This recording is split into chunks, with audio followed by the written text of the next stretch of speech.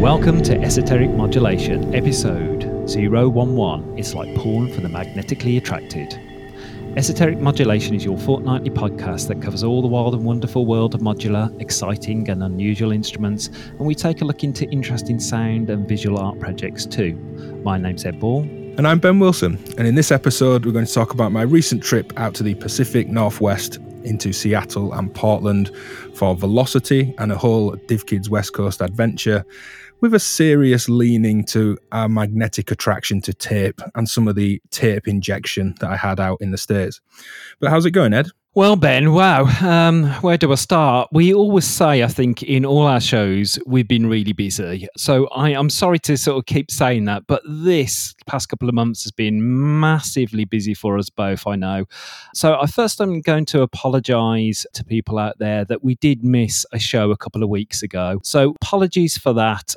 It's been busy my end. People may not know, but I also do creative direction work as well for companies. And normally I never let that take up more than 50% of my time, but there's been some projects on of late and it's taken way over that. So I've literally had no weekend. This Saturday was my first weekend, Ben, that I actually had a day off. So it's been massively busy. Now, I am going on about that, but Ben, I had a look at your itinerary in the States and you just look like you were flat out too. Yeah, trying to push the idea of running myself ragged to new heights, I think. And yeah, really busy. We always say we're busy, as many people do. All sorts going on that has me in a bit of a weird brain fog at the moment. But the US trip was, really, really jam-packed. And before we get into it, I would just like to thank some people for that trip. That's Bradley and Josh of Modular Seattle and Cindy and Tom from Patchworks, who are the kind of key 4 players in the event Velocity, which is velocityseattle.com if no one's heard of it at this point. And they brought me over for the event. It was a sponsored trip with me as the media partner for the trip. There's a ton of videos to come. I'd also further like to thank Patchworks again. They offered to help extend my trip and extend my stay and sponsor a load of content that's going to come soon. I've got to give a huge thanks to David Powlan, who really went above and beyond, driving God knows how many miles, putting me up in his house, and just generally being good company and a great host for the whole trip. I should also thank Tim from Podmod and his wife Hannah for making the div den that I slept in a couple of nights. A nice little comfy little corner that they set up for me, like the dog in his basket at the corner while they sleep in the real bed. Like having the div kid dog over. Yeah. They treat me really well. And just to thank anyone and everyone involved in Velocity and that I met in Seattle and Portland. I had a really amazing time, really great supportive community. But the trip itself, thank yous aside, was for the event Velocity, a new, potentially annual, that's yet to be confirmed, event that just brought a ton of the modular scene together. They really went above and beyond to make a huge event, way beyond the monthly Modular Nights events that happen out there and the Modular on the Spot events in the months where it's not going to rain it off. And we got down to Portland as well. I did a ton of manufacturer interviews, artist interviews, feature videos, however you kind of want to spin it. Just a whole, DivKids West Coast adventure, just a trip around the Pacific Northwest, trying to meet as many people as I could. And on that trip, I had a real serious injection of tape, which played into me and you being a little bit tape obsessed at the minute. Yeah. It's not the Coco Qantas, it's tape for both of us, almost laughably at the moment.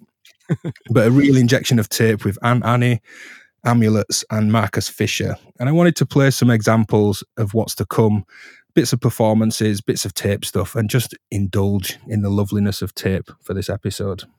Yeah, I'm really looking forward to this because your adventure looked brilliant. I was seriously considering maybe coming along, but as my schedule just got, I could see the diary filling up. I just thought there was absolutely no chance. But if it is annual, I may try and get down to that next year. It'd be an amazing event. It looked amazing. And obviously you were sort of keeping in touch with me along the way with a few things here and there.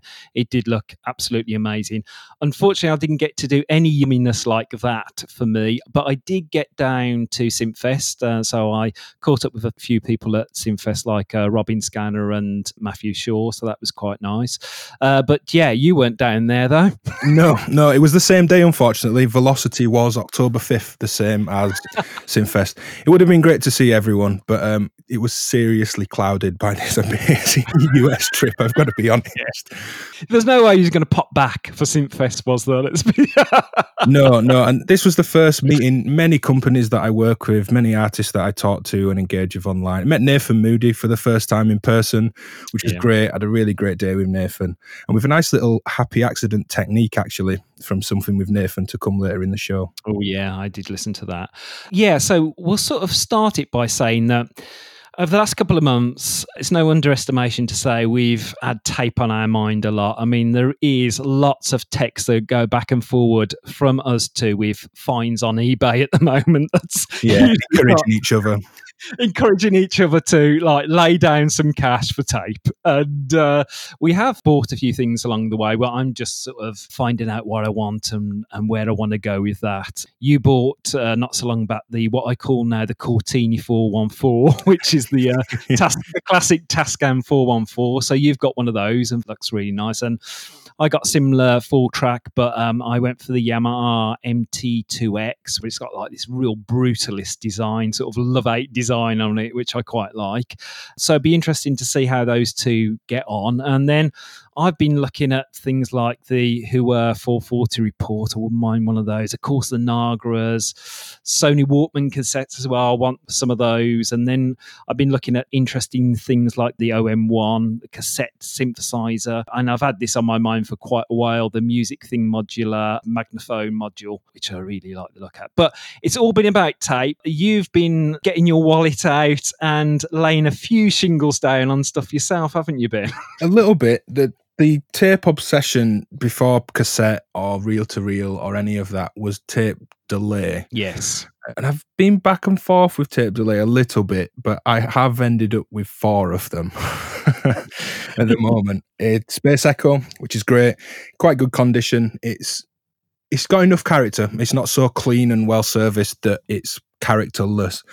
Because they get a little bit... Tape, for me, I'm more interested when it's not perfect. I don't want nice, pristine, hi-fi tape in any form, because I think pedals and software get so incredibly close to it that it's almost just you're just using it. It's just cumbersome. It's just a pain to use if it doesn't offer something different.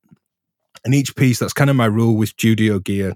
And you could get into how ridiculous having 4 tape delays is, but if they don't offer something unique, they don't have a place. I don't really want to double up on gear just for the sake of hoarding it. And the Space Echo is the nicer, cleaner one. Yeah. I have an old cartridge-based system, which is like putting SNES games in a console, which is quite nice, which is the Echo Chamber by Melos. I think that was also branded as a couple of other names as well, but they're exactly the same. And that's super dark. So much filtering to remove all the kind of tape hiss and noise that I'm not sure how usable it is. I did use it in a video for the Moffen's Eve Stargazer, and we can link that if anyone's curious. We can put that in the show notes on esotericmodulation.com. And you can hear it's just this really dark, very characterful. That is maybe too dark. We'll see. I've old pedals that are really dark, BBD-based delays that are super dark as well. And they're great on things like guitars, but I'm not sure for me on synths where that sits. Yeah. Then there is an old prototype by Mike Legg, the ML1, and Soundgas had 2 of these in the UK. Oh. And I believe the owner kept them for himself. And I've got the other one, and it arrived, and there's valve sockets or tube sockets missing and a transformer where you can see the cables have been snipped. So I rang them back up. I'm like, I think there's stuff missing on this. And he said, no, it's basically a slab of wood with a cage over the top on a hinge that was his prototyping thing. So that socket isn't connected to anything. That transformer ended up not being needed. Now, there are other transformers and tubes on this thing. It sounds lovely, but it's very much a prototype. But it's stable. It's not a mess. It's just you look at it and think, looks like parts are missing on that. That sounds a really interesting piece. It's like seeing the DNA of something come together, isn't it? Very interesting. And I don't know of Mike Legg's kind of history or legacy, but he, I think, tape specialist, and he passed away before these came to life. So absolutely glorious on acoustic instruments. It's weird how some of these things are voiced differently. Yeah. And then I got a modded copycat, which was the IC400, which is the Vari-Speed model, because the copycats are still cheap. The old WEM copycats, about £200 for one in good nick, which is not a lot for a tape delay or a pedal even. And I also picked this IC400 up cheap. It's got sound on sound. It's a bit of a longer delay time. And that's the first example I'd like to play, a piece called Tweed Moo, which is an anagram of Ode to WEM. And just the sound of that thing, it's a really simple synth patch on the modular, but the tape really brings it to life. So I'd wanted to start these examples in the show with a little bit of my piece, Tweed Moo.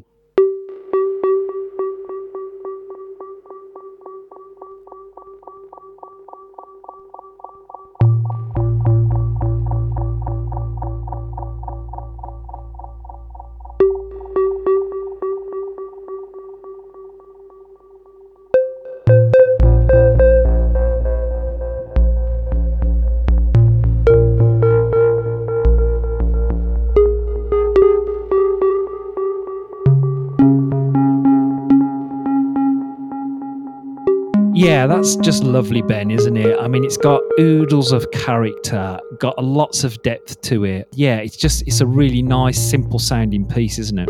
Really simple melody. I mean, for anyone interested, it's really quick to run down. It's just a triangle wave from an oscillator into a low pass gate, a pitch sequence and a gate sequence striking the low pass gate. There's no envelopes involved, it's just pinging the Vactrals out into the tape delay, back into the modular, and a splash of Make Noise Herb Verb, which is the stereo reverb. It's a fairly low blend. It's not drenched in reverb by any stretch, but yeah, just letting the delay do the talking. But it's as you said, all the heavy lifting there is done by that tape delay, and just how that can add to your sound arsenal. It does really add something. Also, you get a sense of space within it, don't you? Yeah, and keeping the melody minimal and simple, I think, forces attention onto the sonic character. I mean, if it was in a denser mix, I'd definitely be EQing that. You know, if it's all been multi-tracked as a bigger production or something, it's a bit too heavy to just kind of run over, you know, many sounds playing at once. But it's a really nice sounding delay unit for not much money. As you said, we've been doing a bit of eBay hunting and linking each other and peer pressuring each other and goading each other like, go on, you gotta do it. Yeah. Moving on from tape delay though, that leads me out to this US trip, and the first I had a day and a half of tape. It was a really lovely weekend actually in Portland. I went to see Eli and Annie, and this is just camera audio. I don't have the direct audio yet because I didn't make that recording, which I hopefully will have by the time I do the video. And I went and did a feature video with Annie, got my own little kind of solo performance, look around the room. We were spreading tape around his dining room chairs, and this is really just this chewed up, mangled reel of tape that he had. So it's just camera audio, but just the glitch and abuse that this tape has had. I just wanted to share it. And you can hear Eli at the other side of the room. Well, we're both talking for a start because we were thinking we were just going to use direct audio, but grabbing at the tape and snatching at it, almost like a dog with a bone, the pair of us reaching for this tape.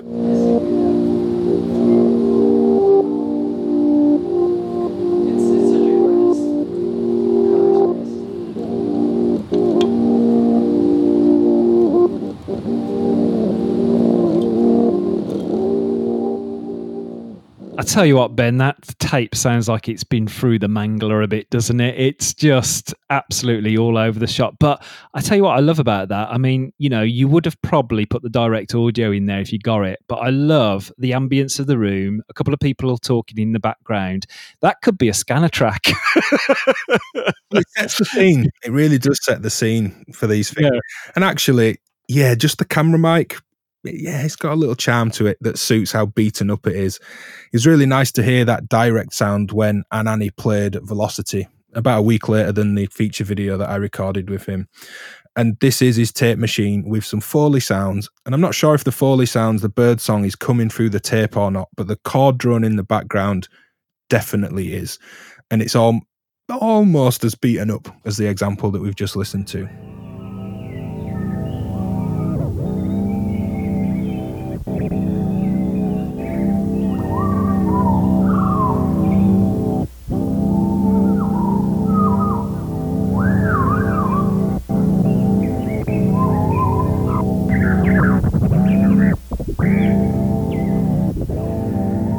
listening to that again, Ed, I think I'm wrong. I think the Foley sounds are on tape because it all just lines up with the warble and the tape being pulled. Yeah, I just kept stopping it and starting it actually to see that, because it's really hard, because as the tape's glitching, it seems like those bird songs do duck under, but you're not too sure whether that's just a trick of your ears doing that because it's glitching at the same time. However it's built up, it's got a lovely feel to it, this hasn't it, with the mixture of Foley with the chords and the actual tape glitching as it does. Yeah, just tape noise, and it's really engaging. It was a really engaging start to his set, and we haven't got time to play the long emerging slow fade of the whole thing, but the next example again is direct recording from that live set, and it's where the melodies start to come in, the very kind of trademark Anani plucked rings kind of sound.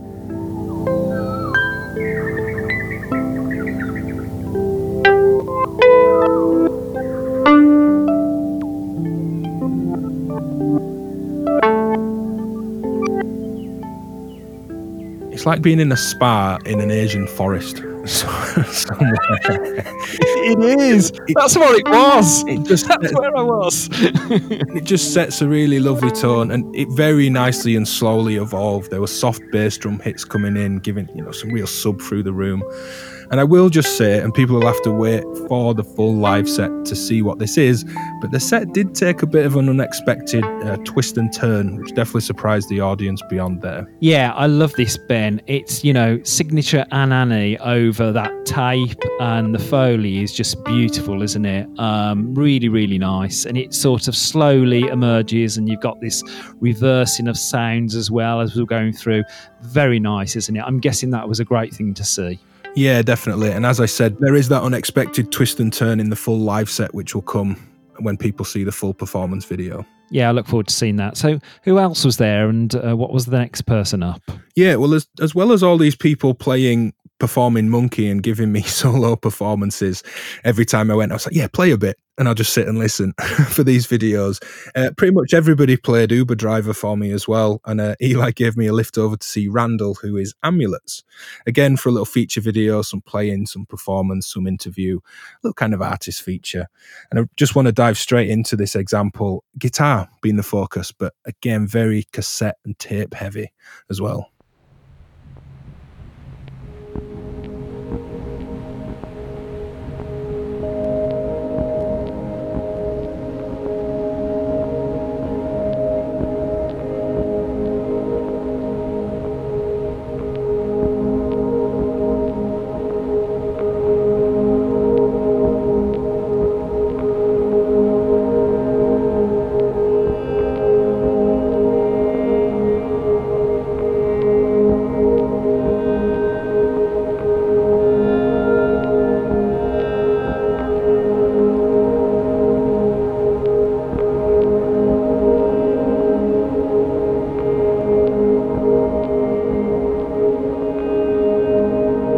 Again, all tapey yumminess here. I love this one too. And I've been looking at Amulets on YouTube for a while now, a couple of years. I love his stuff. And this is just sort of typical him, isn't it? It's just beautiful, mellow, full of richness, really nice. Yeah, I mean, I was totally full of coffee and zenned out vibes for the whole thing. Yeah, it's Amulets. It sounds great. I love the noise in this. The start of the little performance that we've got for that video, again, coming soon. Just, you can almost hear the loop points coming round as it sort of pings his effects chains, and just fading in the guitar with either volume knob on the guitar or pedal. It was a pedal in this case. And just taking the front end off that note on each of those guitar melody notes. It just changes the perception of the thing. And it's that's a common sound. People have heard guitars fading in before, but it does completely change the vibe from just plucking a string. I've followed Amulets for a long while now, as I say, on YouTube, and you just can't be anything but chilled out, can you, listening to his work? It's absolutely beautiful. What sort of setup did he have there at the time? So the guitar and a pedal board, and we really went through the order of the pedals, a bit like my effects chain in my live modular case, which isn't tape based, having these like split points, which is built around loopers. So if you want affected guitar sounds to be looped, they could be, or there's a looper at the beginning if you want to loop a clean guitar part and then affect it further downstream. So the really nice setup of being able to layer dry loops, affected loops, loop affected sounds on a pedal board. And then I think it was a Tascam 414 and another tape machine playing tape loops. I can't remember that model, but there was a couple of pedals as well. Like a briefcase setup, rocked up with a big kind of briefcase luggage bag. Right, yeah. Just one thing to mention with Amulets as well before we move on, he does have a new album out on vinyl. I'm not sure if it's on cassette, but definitely download on Bandcamp, which we will link to in the show notes, and vinyl as well, which is always nice to see people pushing the boat out with vinyl releases. It's always a nice thing to love and hold and feel while you're listening to these things. Yeah, I think so. The tape and the vinyl scene's just a lovely thing that's sort of blooming around at the moment. Yeah, absolutely. I think, synths, modular effects, being outside of a screen is definitely the main thing, I think, for a lot of people. It's just interface and something being tangible in your hands. So the next person on my little tape-injected weekend in this trip in Portland was Marcus Fisher. And I didn't know he was in Portland. He sent me a message either while I was with Anani or Amulets the day before, I can't remember which, just saying, "Hey, are you in Portland?" And I was like, "Yeah, why?" And he said, "I'm in Portland," which I didn't know. So very quickly the day before I realised, right, I'm going to go see Marcus, which was great. It extended my kind of little tape trip out by another day, which was lovely. And Marcus has been doing tape-based work with guitar and synths and a whole range of loopers and effects, probably since the mid to late 90s, I think it is now.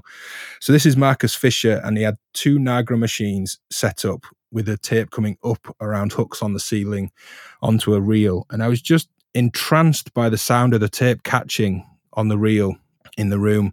And I realized very quickly that as we were recording direct audio of him playing and performing with his setup, we're not going to capture the sound of these reels. And I actually really wish it was part of it. So the first example is just some camera audio pointing right at this reel catching. And for some reason, I was, entranced, just fascinated by this thing. Let's take a listen.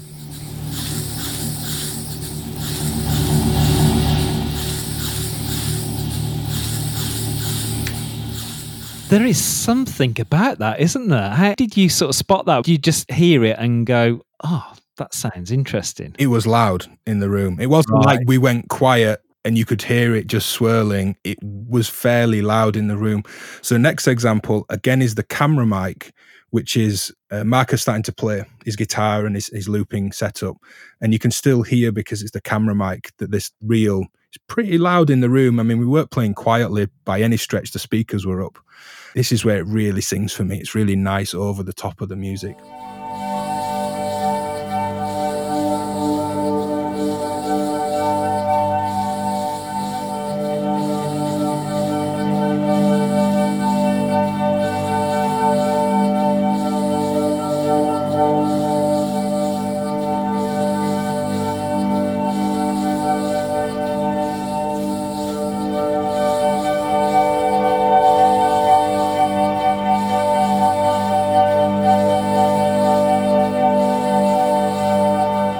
It's amazing, isn't it? You can find things by accident, just listening to things, and they work. And it does, doesn't it? It's craziness. That layered on top of that just sounds great, doesn't it? Yeah, and as you said, it's room sound as well. There's something about it. So almost like I would when we go record live performances at different modular events, I tend to EQ and blend in a little bit of the camera mic with the direct audio, just to give it some presence, some feeling that it was live. And of course, audience clapping at the end, you can fade that up and down. I am going to, with this, again, little feature video with Marcus Fisher, I think I'm going to blend a bit of the camera mic in. But yeah, the sound of the room and just that shh, it's got to be in there. I can't get it out of my mind. So I'm definitely going to blend that into the direct sound. This was funny. This was where the title for the show came. I was sat watching Marcus play, and on my phone, tripod set up to do the actual video, just got my phone out and sent you a little text, Ed. And that's where the title comes from. It was, because I was sort of sitting down at my desk and I got this text from you. And first, a picture came through of this amazing studio two Nagras on a plinth, a guy with a guitar on his lap. There's a big reel-to-reel aluminium reel in the middle with this tape being fed to it, modular in the background. I mean, I look like dribbling over it. And then you sent me a little video with, you've got to see this awesomeness that is unfolding in front of me now. Prepare for a tape loop Semyon. And as I was looking at it, I just went, I was like, oh, wow, look at that. And so my response on text wasn't it is, oh my God, I need that set up. Wow, it's like porn for the magnetically attracted. Just so funny because your text come through, it had me rolling around, and then sort of banded that text back. It's the first thing that come into my head and banded that back. It was funny. But I mean, his setup just looked amazing. Those two Nagras, connected with tape. I mean, it just looked a great setup. Was it a good atmosphere to be in? Oh, yeah, really, really nice space. And clearly just a real master of this stuff. I mean, he was mixing, he had an ER301, the orthogonal devices module, right. And he'd rebuilt. It wasn't quite a rebuild of Mutable Instruments Clouds, and he's more hi-fi than that as well, but rebuilt, pitch shifting granular engine in that very hi-fi, very modern, wow. Processor intense granular work. Yeah.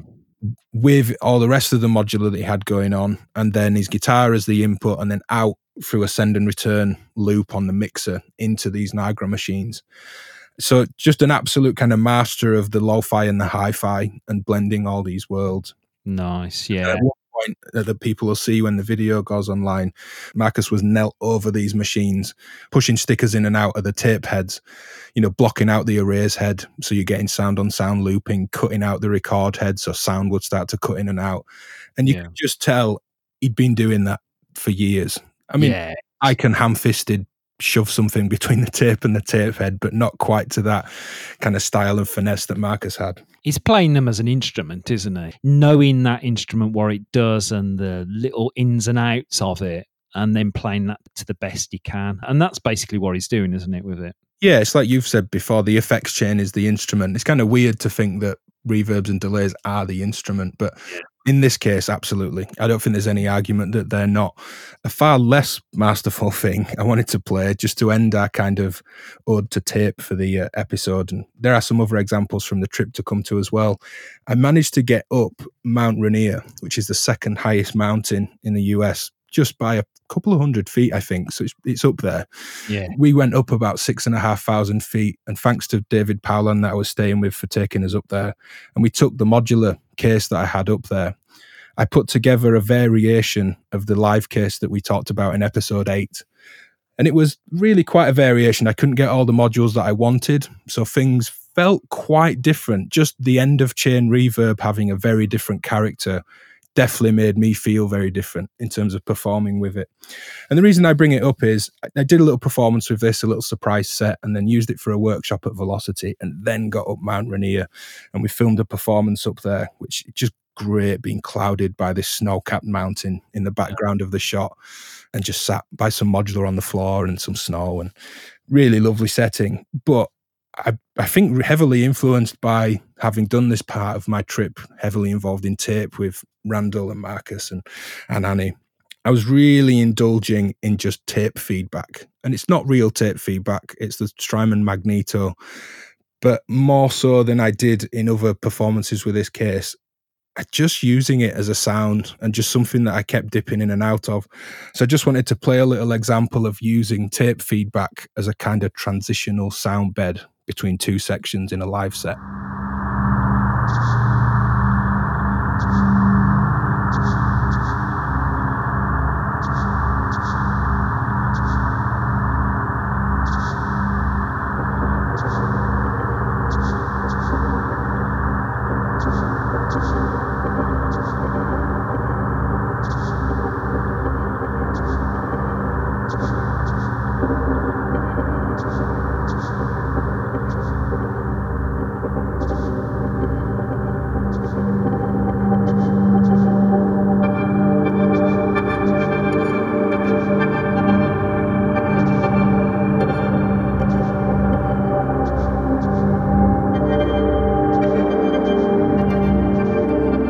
Well, although it's not tape, that Magneto does a great job, doesn't it? I mean, you've really got that vibe going on with it. It's just trying to, in the same way as that very first piece we played in the show, just a little melodic piece that I made with the Wem Copycat, just letting it breathe. And it does it's a very hi-fi kind of model of tape. It doesn't do the lo-fi saturation of the real machines do, or unkept, unserviced real machines. Yeah. But it really breathes. And it was just little granular particles and little kind of fades of noise played into that feedback, and just letting the feedback run near enough 100% so it's working like a looper.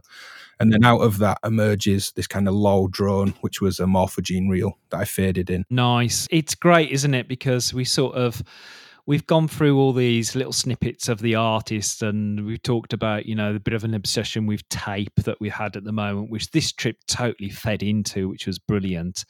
And then you do this piece, which is, it's got that vibe to it, the whole tape vibe to it. It's amazing, isn't it, that art is all about soaking in what's around you and responding to your circumstances at the time and expressing those. And again, I take this back to, my visual art, that it's a big part of it, where you are, the surroundings you're in, the feeling that you're in, the type of music that you're playing at the time really affects that output. And you can tell with this, it's affected your output on that as well. The Magneto, was that very end of chain? Was that the last thing that you went through? There was the Black Hole DSP2 for reverb from Erica Sims.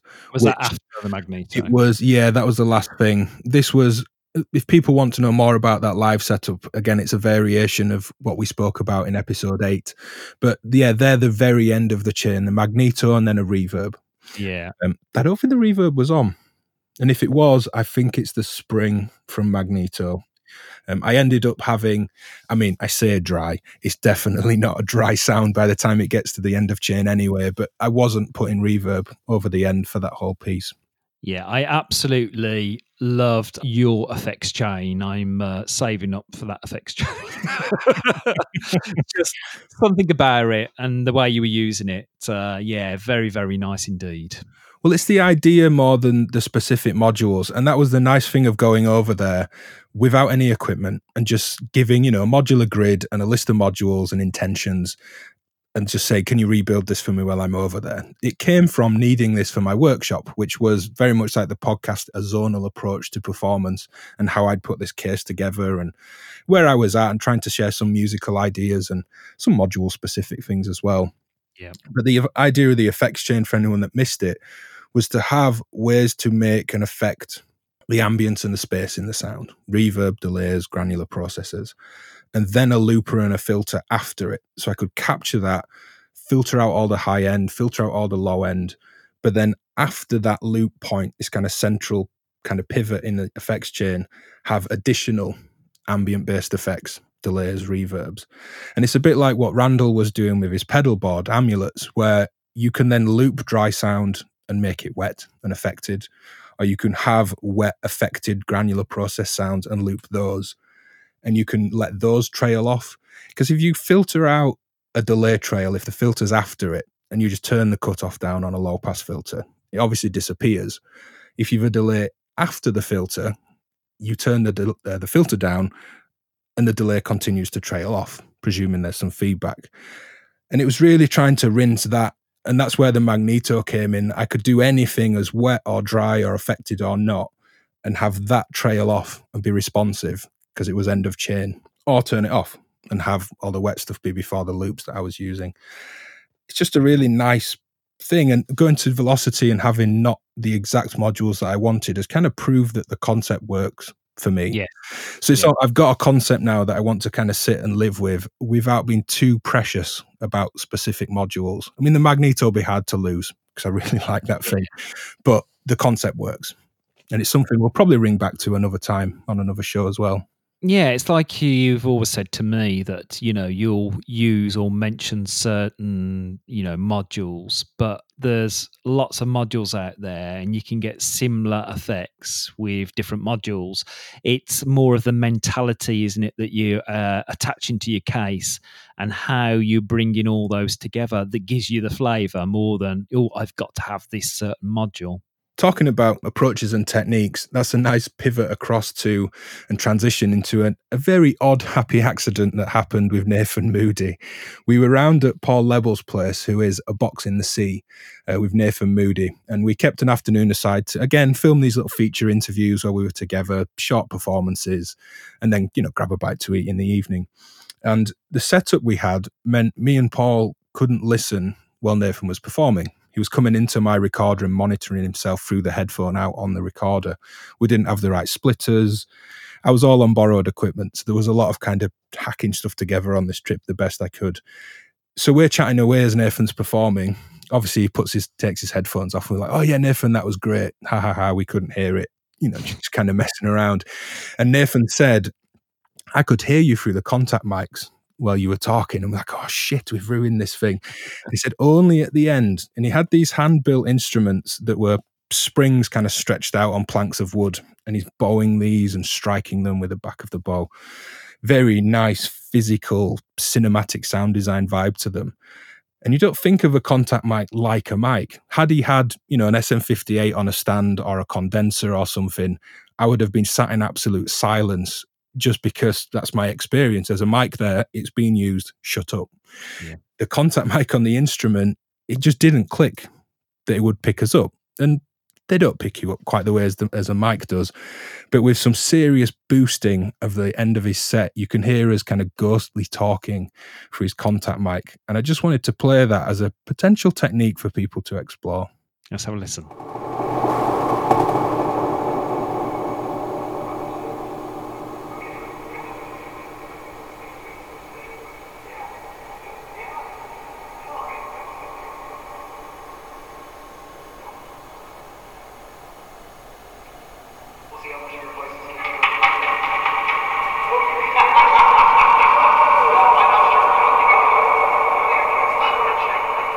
This is absolute gold. This is what I love about creativity, art, the happy accident. It's a thing that should be applauded, because just listening to that is fantastic, isn't it? I mean, you'd be very hard pushed to set up to go about creating that. Yeah. Yeah, it's just happened. It's ghostly, it's unearthly, it's got something about it. And like we said earlier on, with the tape noise laid over the original music, and it added something to that. Again, this is just brilliant, isn't it? I mean, I've had to really boost it to pull this up at the end. Yeah. So there's power noise in there. I think there's clock noise from the Coco Qantas that was part of the setup. Yeah. You can hear it's coming through his effects chain with a kind of echo delay-like effect on there. Yeah. But it's unintelligible. You can't quite tell what we're saying. It's noisy, it's characterful, it's weird, it's ghostly. I'd like to pretend that I did it for a specific reason other than, I was going to say rudely. We weren't rudely talking over the performance. Nathan was performing in headphones and we were just in his living room chatting away, Paul and I. But yeah, nice thing to happen, a nice technique. And it's made me wonder about contact mics that bit more. It's not something I've massively explored. And I was quite surprised it made its way in. Yeah, that's interesting, isn't it? That is Morphogene fodder, if I've ever heard anything. It'd be great, wouldn't it, to put that on a Morphogene and just sort of mangle that up as well. Yeah, really. It's amazing, isn't it, how these things can just happen and they can sort of then explode into, a path that you investigate and go down. Yeah, especially if, and I imagine it would, the pitch of the noise forms a tone that we perceive as like a steady fundamental pitch. Maybe when it's brought up in pitch, if there's any kind of mains hum in there, that could be used as a kind of weird sub bass. You can maybe pitch it down enough that the high noise forms a particular tone. I mean, if it doesn't, you could put a resonant peak in with some EQ. You could force it in there and butcher it in if you needed to. But you're right, absolute sample fodder. Just very noisy sample fodder. It is, but actually it adds to it, doesn't it? That's the thing. I mean, that might not have worked or it might have worked, but that works, doesn't it? Noise and all, it works. Yeah, if anyone wants to try it, I'll send them the audio file. Leave us a comment on the website or on Instagram. And if you want to make this Morphogene fodder, you're welcome. I'll send you a file. Excellent. So the penultimate example from my trip in the US was filmed on my last day there. I was flying home that evening and I'd stayed in the Div Den in the PodMod Palace the night before. And Tim and I, a whole range of patch challenge stuff that we recorded and had a great time. And again, there's a video to come.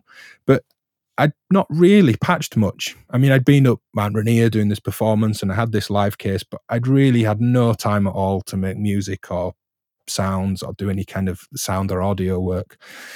And I just said to Tim, just let me blow the cobwebs off before we do anything patch challenge wise. Let me just have a play around on your system.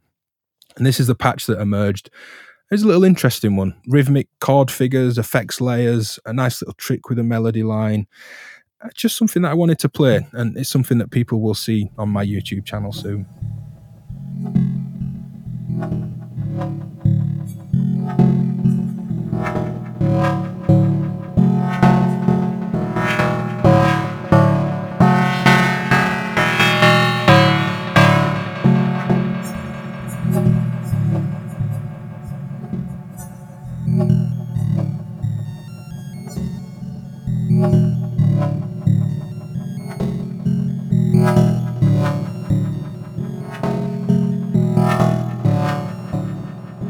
Wow, I love that, Ben. I tell you what, I had in my head listening to that is it could be a soundtrack to like a slow Japanese sword fight. It's sort of like you slow down Crouching Tiger, Hidden Dragon to that soundtrack. It'd be awesome because that's what I could see in my head listening to it. It was absolutely wonderful. That was lots of sort of depth and whooshing going on and very powerful as well, wasn't it? How did you get to that, and what's it like playing on somebody else's setup that's not yours? Well, that's why I wanted to share it, and it's not trying to blow smoke up my own bum, but I was quite impressed they got anything out of someone else's setup, because you're usually patching someone else's thing. You're like, where are the VCAs? Oh, have you got an envelope? Is there another LFO anywhere? Have you got a distortion? And you know the modules, well versed in all these different modules that a lot of people have at this point. Yeah. You are kind of fumbling around when it's someone else's setup, and I don't think you ever really escape that. It's not your comfort zone, it's not your modules. And again, I wanted to indulge in a lot of the things that Tim spoke about on PodMod. So it was the Telharmonic, which I know he really likes, from Make Noise. That's where the chords are coming from. Right. To the 100 Grit from Schlappy Engineering. Really nice, driven, distorted filter and VCA combo. And then the main delay trail was the Dirty Murals from Recovery Effects. So it's got that oil can delay vibe in one of the modes, and that's the main kind of trailing sound. Yeah. And then Clouds, I think it was Monsoon, one of the versions of the kind of micro Clouds clones that are out there. That's doing the little 2-octave upper pitch shifted kind of parts in the background. What was giving that sort of whooshing metallic sword-like sound? Was that from the Recovery Effects? It was playing into, so that's a delay and a reverb, and the reverb playing from the 100 Grit filter sweeps, the way that filter was modulated, then hitting that delay and reverb on the Dirty Murals was where that came from. A nice little technique I found with a melody. Again, sort of impressed myself. I don't mean it was in any way really intentional when I just sat down and said, let me just blow the cobwebs off and make a patch before we do anything. Yeah. Using AM and FM synthesis and audio rate modulation to impose that little high-pitched melody into the patch. So at no point is that in the audio path for anything that we hear. I didn't patch that melody into an output or a mixer or anything like that. Yeah. It's just modulating things at audio rates. To try and impose other musical information on other things. Yeah, I tell you what, I'm going to take that track, I'm going to get Crouching Tiger, Hidden Dragon, I'm going to slow it down, and I'm telling you it's going to go so well. It's got this very sort of precise, muscular sort of feel to it, hasn't it? Really nice thing. Yeah, really. And again, strange patching someone else's setup. And it was nice, Tim said, it's weird watching someone else patch your setup. It's the same feeling when someone comes here and I watch them and they do all the things that I don't usually do. And you always learn a lot from it. So it's a nice thing to try and do. Yeah, definitely. So on to our next, and our old buddy Dart Sparkler, I guess. Yeah, what did I call him while I was there? The light twitcher, the bright firework. Mr. Dark Sparkler.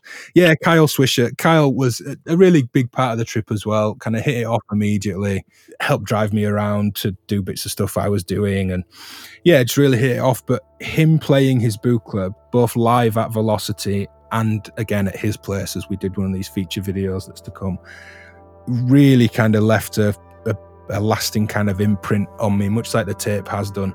The sound of that system, which was a music easel and not quite full, but a couple of rows of 200 series Buchla, really was kind of shining tonally. It's a really beautiful sound.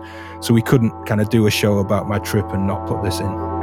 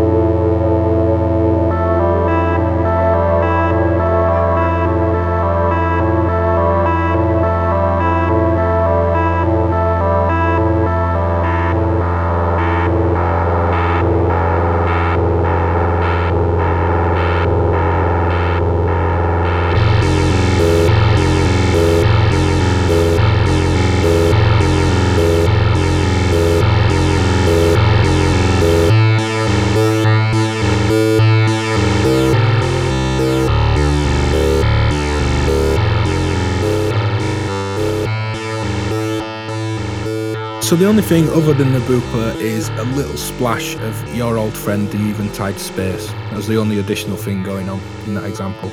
Yeah, I've been talking to Carl for a long time now, and I love his approach musically, how he does it, and his Eventide Space has been his trusty friend for a long time on the end of the chain on that Buchla. But you gotta say, it sounds glorious, and a bit like the Surge, you know that ain't just straight up Eurorack, don't you, for some reason. It's got a sound, and that sounded awesome. Yeah, it's a really compelling argument for selling everything and going Buchla. I mean, the instrument itself, but Kyle and his approach as well, and we spoke a little bit in the interview that I did, again, that's to come, about why going Buchla. And he wanted a self-contained instrument to learn, explore, absorb himself in, and to become his instrument and his voice. Yeah. And we were talking about, it might have been a Make Noise shared system, which is a very lovely instrument too, or Buchla. And the sum of the parts and the tone and his approach, yeah, it's a really compelling argument for going down into that format. The thing he does that I love, it's like there's a video of Alessandro Cortini and Don Buchla performing on stage together, and it's the most simple musical thing, and it's very musical, a little sequence arpeggio, very basic musical line, but it's a whole sonic exploration beyond that. And yeah. Kyle's just kind of nailing that with different sequence lengths, transposing sequences, layering long and slow patterns over each other. It's very musical for, you know, what some people may think of a West Coast instrument, a Buchla or a Surge. It's a very musical piece, but then all the dissonance and the distortion and the kind of nastiness comes from all this modulation, FM, AM, wave folding, audio rate stuff. It's nice to hear that coupled with melody and kind of musical sensibility as well.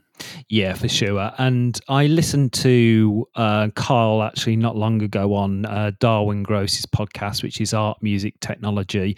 If you haven't heard that, go out and find it. But he was on there, and Darwin was saying, how the hell do you have this musical structure where you're taking sort of verses, choruses type of approach, start with a sound, go off to a different one, and then bring that back round? You know, Darwin's absolutely encapsulated by how he does that. One thing that you can hear in that example, which is really nice, I know Kyle had just got, and I can't remember the model number, a mixer, a 200 series Buchla mixer module that has CV panning, and I think it's the modulation oscillator at sub audio rates on the 259 is modulating the panning, but that's been sequenced. Right, yeah. So the musical information's kind of changing pitches, the rate of the panning kind of blowing around like an LFO is changing as well, and that's nice. The head spinning effect in headphones of the panning going on is nice. That's changing. It's not just a static, you know, slow drift from side to side.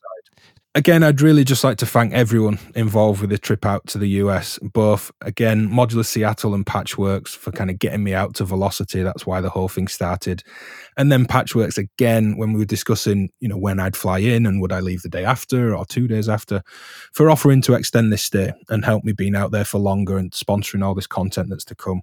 And just everyone, there was a ton of volunteers at Velocity helping such a big thing like that run. And just how kind of mobile and ready to go and support each other that scene was pretty amazing, really. Way more than anywhere else that I've seen. Our kind of suspicions were right before, we spoke about this before I went. It's just this new mobile, emerging, supportive scene. And I don't know, I hope it stays. It's getting a bit gushy and romantic about it, but it does just have this kind of magic vibe to it. The right size, the right kind of people, just enough companies to artists kind of ratio. Just, really amazing trip. We've always said, hey, that just looks like a great scene out there, doesn't it? And I was on Insta and I seen a photograph come from Tim, and it was you, Carl, and Tim, the podcast homies, I think he called it. I was like, I want to be out there now. It just looked really good and exciting. And I love being in vibrant, exciting, creative scenes because, again, looking at it from an artist perspective, it really pushes you. It's like New York, in the sort of abstract expressionist era when you got all these artists come together, all having influence on each other. And it was just this sort of vibrant hot pot of creativity. And it's almost like that's in Seattle for the modular scene. And the one thing I like about modular and that sort of scene is it's really got art connections. And I believe that a lot of artistic endeavors can go in and be matched with the modular scene. And it seems to be going in that direction. It just looks a fun scene over there at the moment. Yeah, it's as simple as just being around people that are kind of like, hey, are you into this? Yeah, I'm into this too. Cool, let's do something. It's that at its core, and them all wanting to make it happen. And I hope Velocity becomes an annual event and they can have this kind of one big kind of pivot in their year that is Velocity and bring everyone in, because they've really brought a lot of the scene together. And it'd be nice if, I can go again for a start. I'm putting that out there if any of them are listening, but that we can go over together and some more people from Europe as well, because it's nice to see. It's a very different, not that in the UK or Europe the events are bad or negative in any way. There's a lot of good events around with great people, but there's just something about that one that I hope more of us can go out and witness. And hopefully all the videos to come give a sense of what that trip was. And beyond my jet lag, you can kind of see the state and mood, the good state and mood that I was in while I was out there. Yeah, no, it sounds like you had a brilliant time. Hopefully I'll get over next year if they do have another one. And I've enjoyed it. Can't wait to see all your videos out. When are you going to start dripping them out, and how long will it take you, do you think, Ben? You've got quite a bit of stuff to get through, haven't you? Yeah, they're going to be spread between my normal kind of demo work as I get back into the swing of everything else that I do. We don't want to just hit everything all at once. 2 weeks solid of performance uploads and nothing else. We're going to spread it out a bit, keep it kind of alive and in people's minds. I've got a hard drive we've decided that was ordered and is going to be shipped to me with content from Velocity. They had such an amazing switching video rig, multiple cameras in every room, 3 different rooms going at once, and it's multiple terabytes of data. So although I have been downloading bits of it, they're just going to ship me over a hard drive. Bits I've got from my trip, they'll be coming up soon. Around the time this podcast goes live, you'll start to see more videos. And it'll be part Velocity event, part Div Kids West Coast Adventure, demos. It'll just start interspersing itself between everything else. Brilliant. Well, I think that about wraps it up for this show. I've really enjoyed this one because we're talking about a passion that we've had for the last several months, which is tape, and the Velocity event sounded absolutely amazing. Just a quick apology that I have had a few emails that's coming from the website and I haven't got back to you yet. I will get back to you, honestly. Again, it's just been absolutely manic at the moment, but please leave any comments on there and we will endeavour to get back to you. We release this show every fortnight. So remember to subscribe on your favourite podcasting platform. And if you're over there on your platform, then please give us a thumbs up or write us a review if you can. I'm going to say thank you everyone for writing reviews. We've had some great reviews. Really pleased about that. And in fact, I'm going to take those reviews from iTunes and put them on our website as well. So thank you everybody for commenting on the show. It's much appreciated. And if you'd like to listen to the podcast with detailed show notes, then please head over to the website www.esotericmodulation.com. We also have a monthly newsletter over there that you can subscribe for if you wish. And do go check out those show notes for anything that we've mentioned. I definitely make use of that on other shows when there's little bits I want to check out and further information to be gained from some of the links. Yeah, and also we're on Instagram and Facebook. I don't get on there very often, but I'm going to try and up that and start posting a bit more there. So just follow us on there and you'll get all the up-to-date information from us. Great. Well, I think that's it. That's a podcast. Let's go home. That is a podcast. Let's go home. Yeah, thanks a lot, Ben, for this one, because I've really enjoyed this, and especially because we've been talking about tape and going all through that. It's been a good one to be part of. Great. Well, we shall see everyone next time. See you, Ben. Bye. Bye.